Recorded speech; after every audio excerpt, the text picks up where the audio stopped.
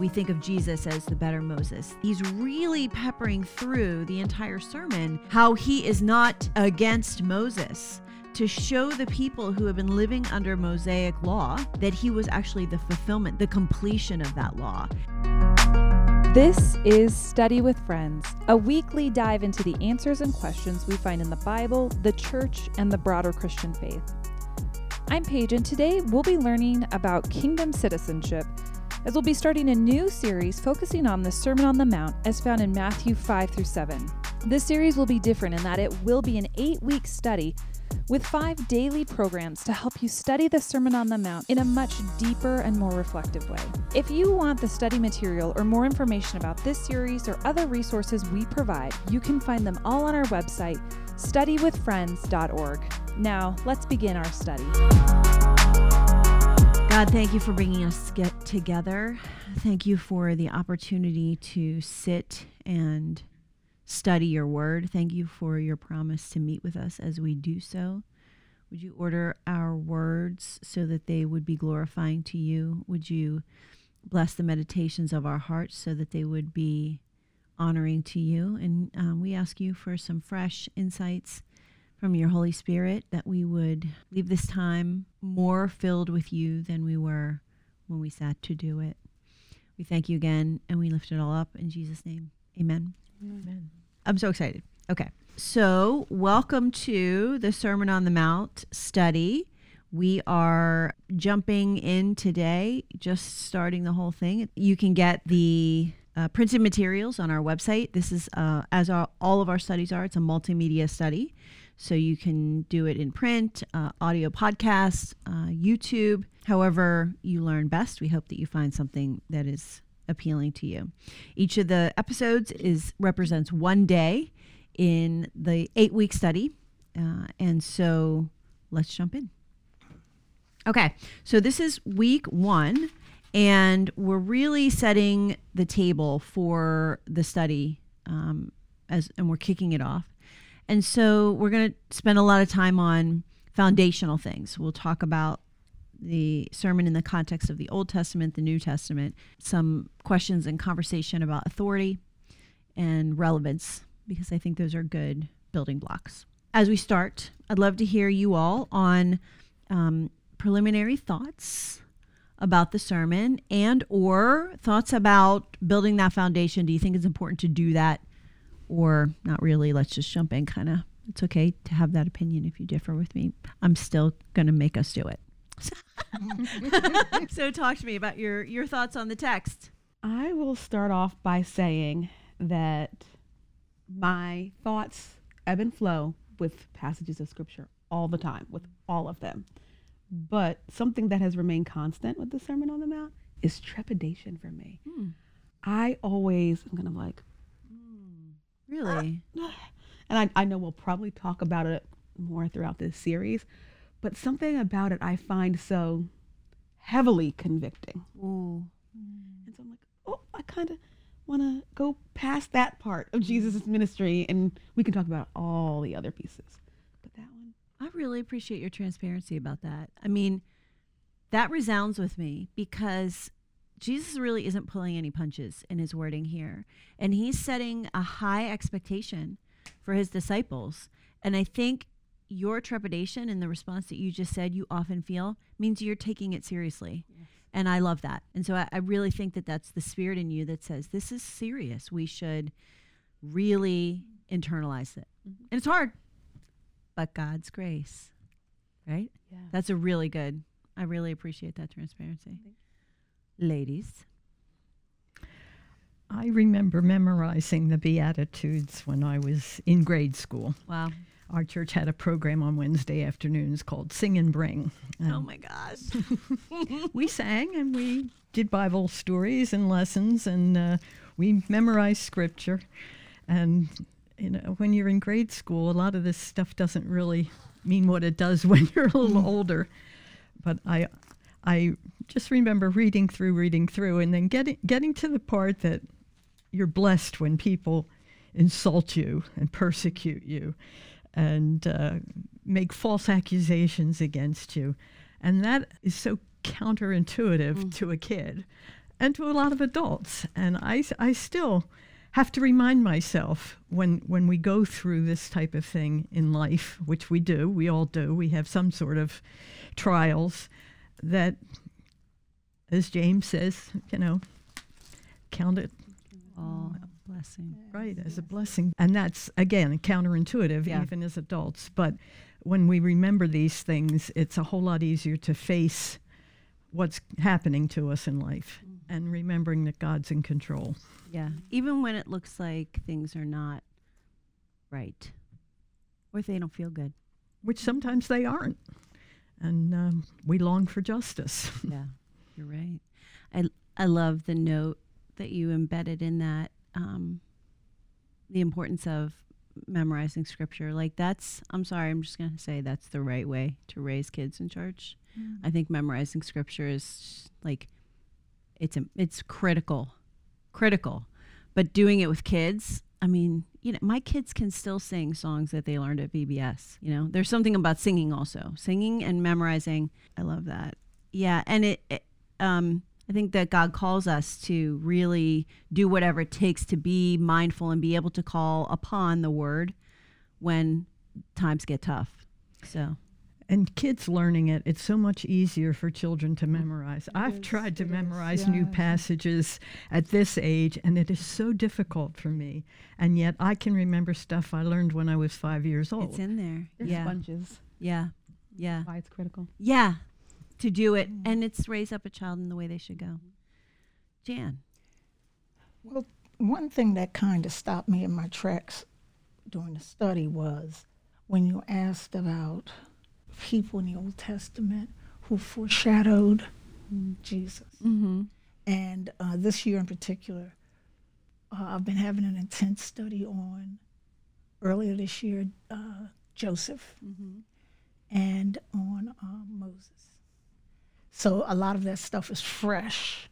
And so I think about things that I can connect by way of the Beatitudes, and there it was. You read it and you can see, you can almost hear Joseph saying it, or you can almost hear Moses saying it. And what was exciting about that was that, and it was the first time I had that kind of reaction to it. What was exciting about it was that it just reminded me that he was always there.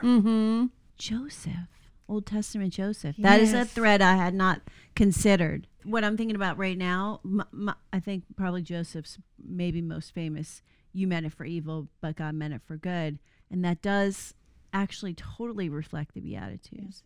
I had not thought about that. Yes. That's good. Yeah, study is good. Yeah, it is. And the Lord will bring a fresh word. And that's what happened with each of us, I'm sure. Yeah. By his grace.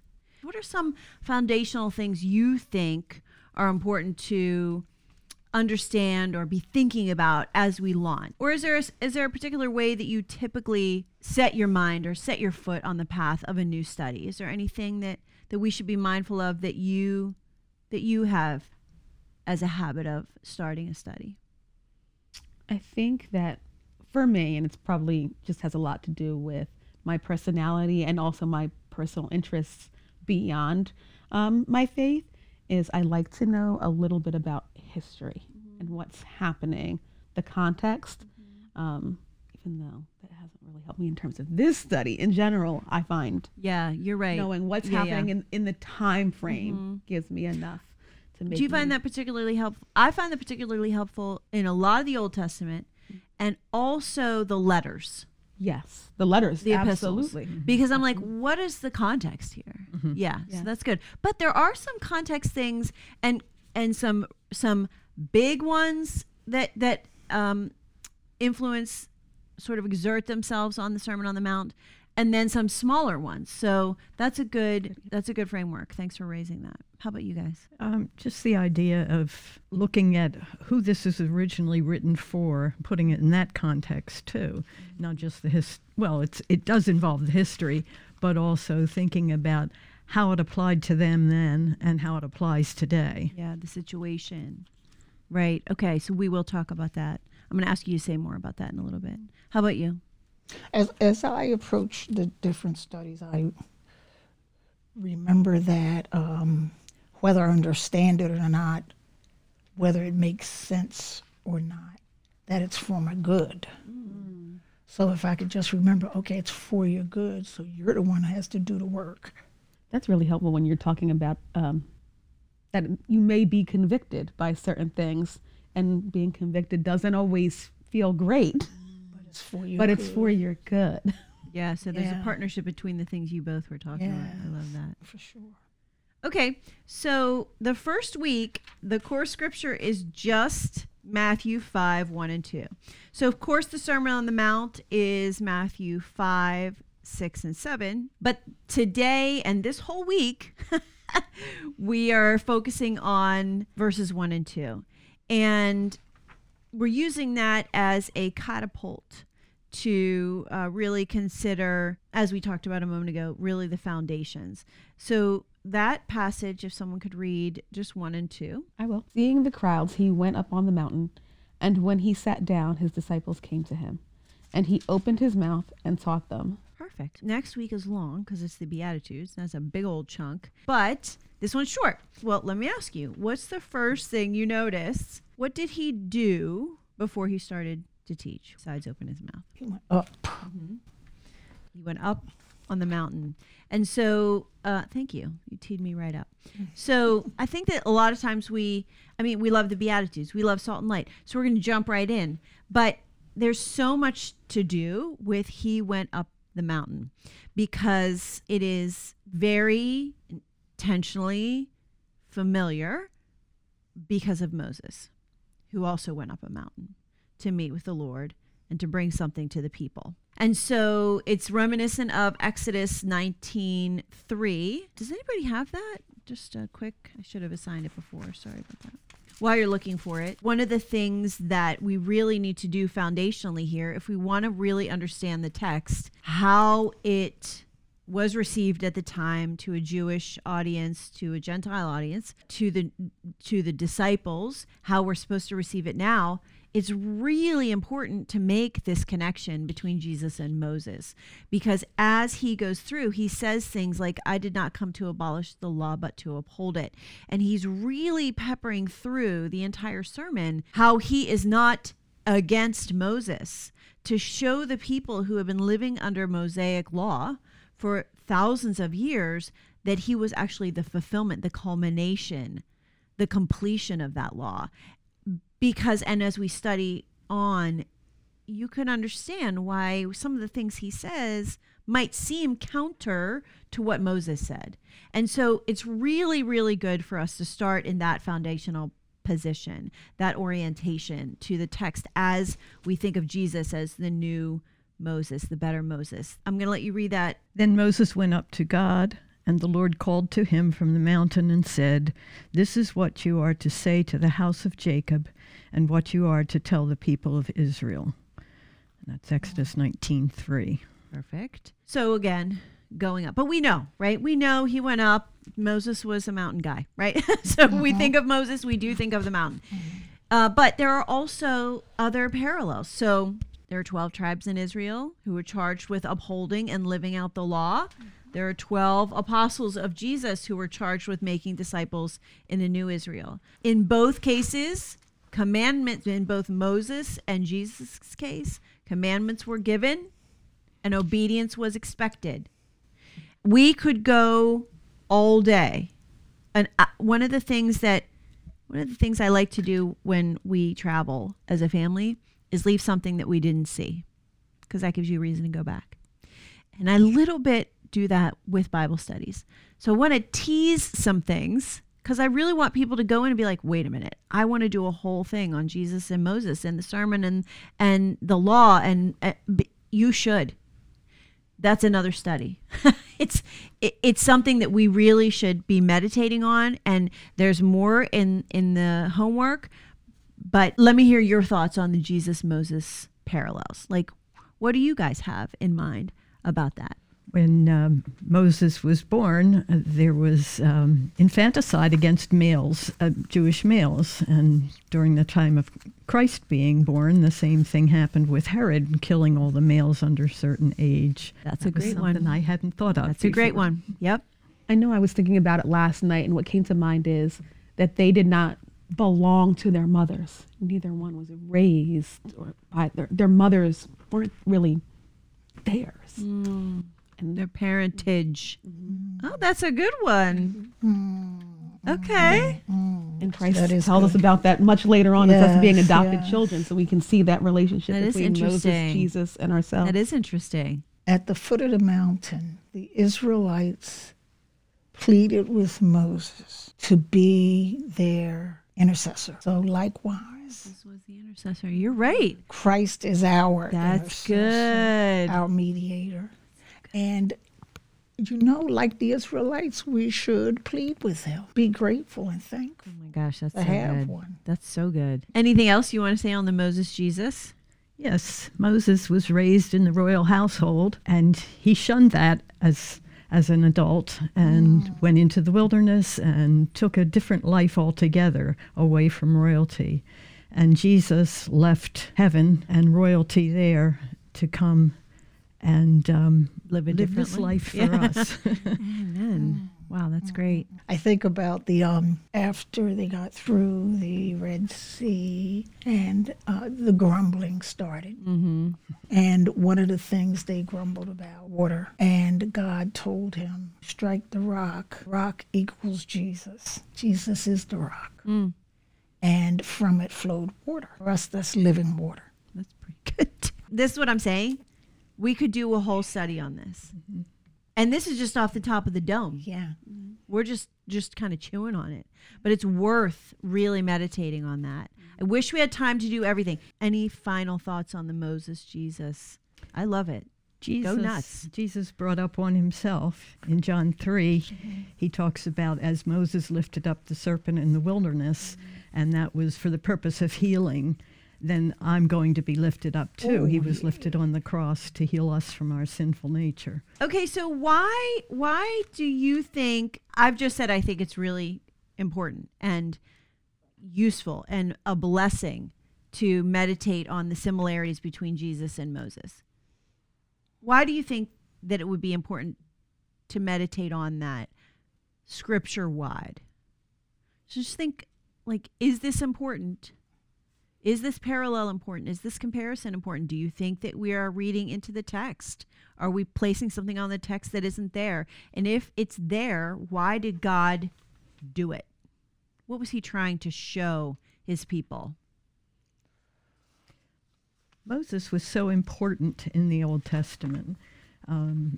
He's credited with writing the first 5 books of the Bible, but he was such an authority figure. And I assume today, for Jewish people today, he's still very much an authority figure, certainly for more Orthodox Jewish people who follow the law or try to. And he's laid down all these rules. Yeah. The law. But the law, exactly. And given us given the people of Israel, but also passed down to us, again, how God wants us to live. And then Jesus comes along and he says, I'm not here to destroy the law. I'm here to fulfill the law. And it's just the whole idea that I'm really putting this into a new light, and I'm showing you how to live this law and make it something that's more than just the drudgery of following rules. Yes. But making it a life worth living. Let me ask you a question. Anybody? What is your understanding of the purpose of the law? To expose their sin. Is that do we agree? Yeah, hold us to the standard of God. Show us what his standard really is. Right. And Know that we won't meet that standard. exactly. So, in that way, everything that Moses was about pointed to Jesus. Was the whole point, right? So Moses and the law are inextricably linked. Jesus and the law are inextricably linked, right? Yeah. So I think a Moses-Jesus, I keep saying it, maybe we should do it, but a Moses-Jesus study is a blessing. And it maybe you meditate on it, maybe you look to trusted teachers, but it's worth considering because it helps us understand the cohesion of the Bible, and it gives us what I think seminary professors would call an Old Testament, a messianic Old Testament reading. So in light of Jesus, we read the Old Testament completely different. And that's why I think it's really, I love what you raised about Moses was the standard. He was the highest next to God in view of those who were faithful Jews at the time. And so Jesus had to deal with Moses if he was going to be the new standard. He had to address Moses and the law. He actually says the law and the prophets, which we'll talk about in that day of study. But what he means is when they said colloquially the law and the prophets, they meant the entire Old Testament. And so really, I find it really helpful to have that kind of in view. Other thoughts on that? I agree with that. I think especially given when you look at like the latter half of Moses' life, he had already gone on the mountain. He'd already given the 10 Commandments, but he then later falls short. And so he does not get to make it into the promised land because he falls short. And yet he is still the pinnacle or the idea that Jews of that time and to this day still follow, and yet he followed short. And so that he continues to point us not only to who Jesus is, but to whom we are. Moses was considered really wise. We would consider him to be wise and to really know God and have faith, and yet he still fell short. So what does that say about us? Oh, that's good. That's good. So good. Okay. Yes. Perfect. Anything else? I think about the fact that God, and this sentiment creeps up in almost every conversation I have about the Bible, and that is that God saw fit to preserve it. That would be an interesting study. How we got from there to here. But anyway. That always happens. We always birth like 5 more studies. But I'm just thinking out loud. But anyway, I love it. He didn't do that for nothing. So when we read it, and like we have a conversation like we're having now, and how so many of these heroes were ordinary people. So there's no reason why you can't connect, and there's no reason why there can't be a Moses of our time. Oh my gosh, you're leading us right into the next couple days of study. I love it. That's perfect. Then I'll stop there. No, I love you. Okay. Okay, we will stop there. Hi again, it's Paige. Thanks again for joining us in our study today. We hope that you found some great truths to apply to your life and encouragement for your faith as you continue to mature in your walk with Jesus. We here at Study with Friends are modeled more like a small group. We want to encourage you to continue your growth through the local church. If you don't have a church home, we encourage you to find one where the Bible is taught in every situation. Study with Friends is a completely donor-supported ministry, and if we have blessed you, would you consider donating to us? Monthly partnerships are particularly helpful, but no amount is too small. We'd also love to stay connected. Follow us on Facebook, Instagram, or Twitter. You can stream us on the go wherever you are with iTunes, Spotify, or Stitcher. And now you can watch the ladies on YouTube. If all that seems to be a bit too much for you, feel free to email us. You can find our email address on our website, studywithfriends.org. While you're there, you can check out a myriad of other resources we have that are all free for you. We hope you have a great week, and we'll see you next time when we Study with Friends.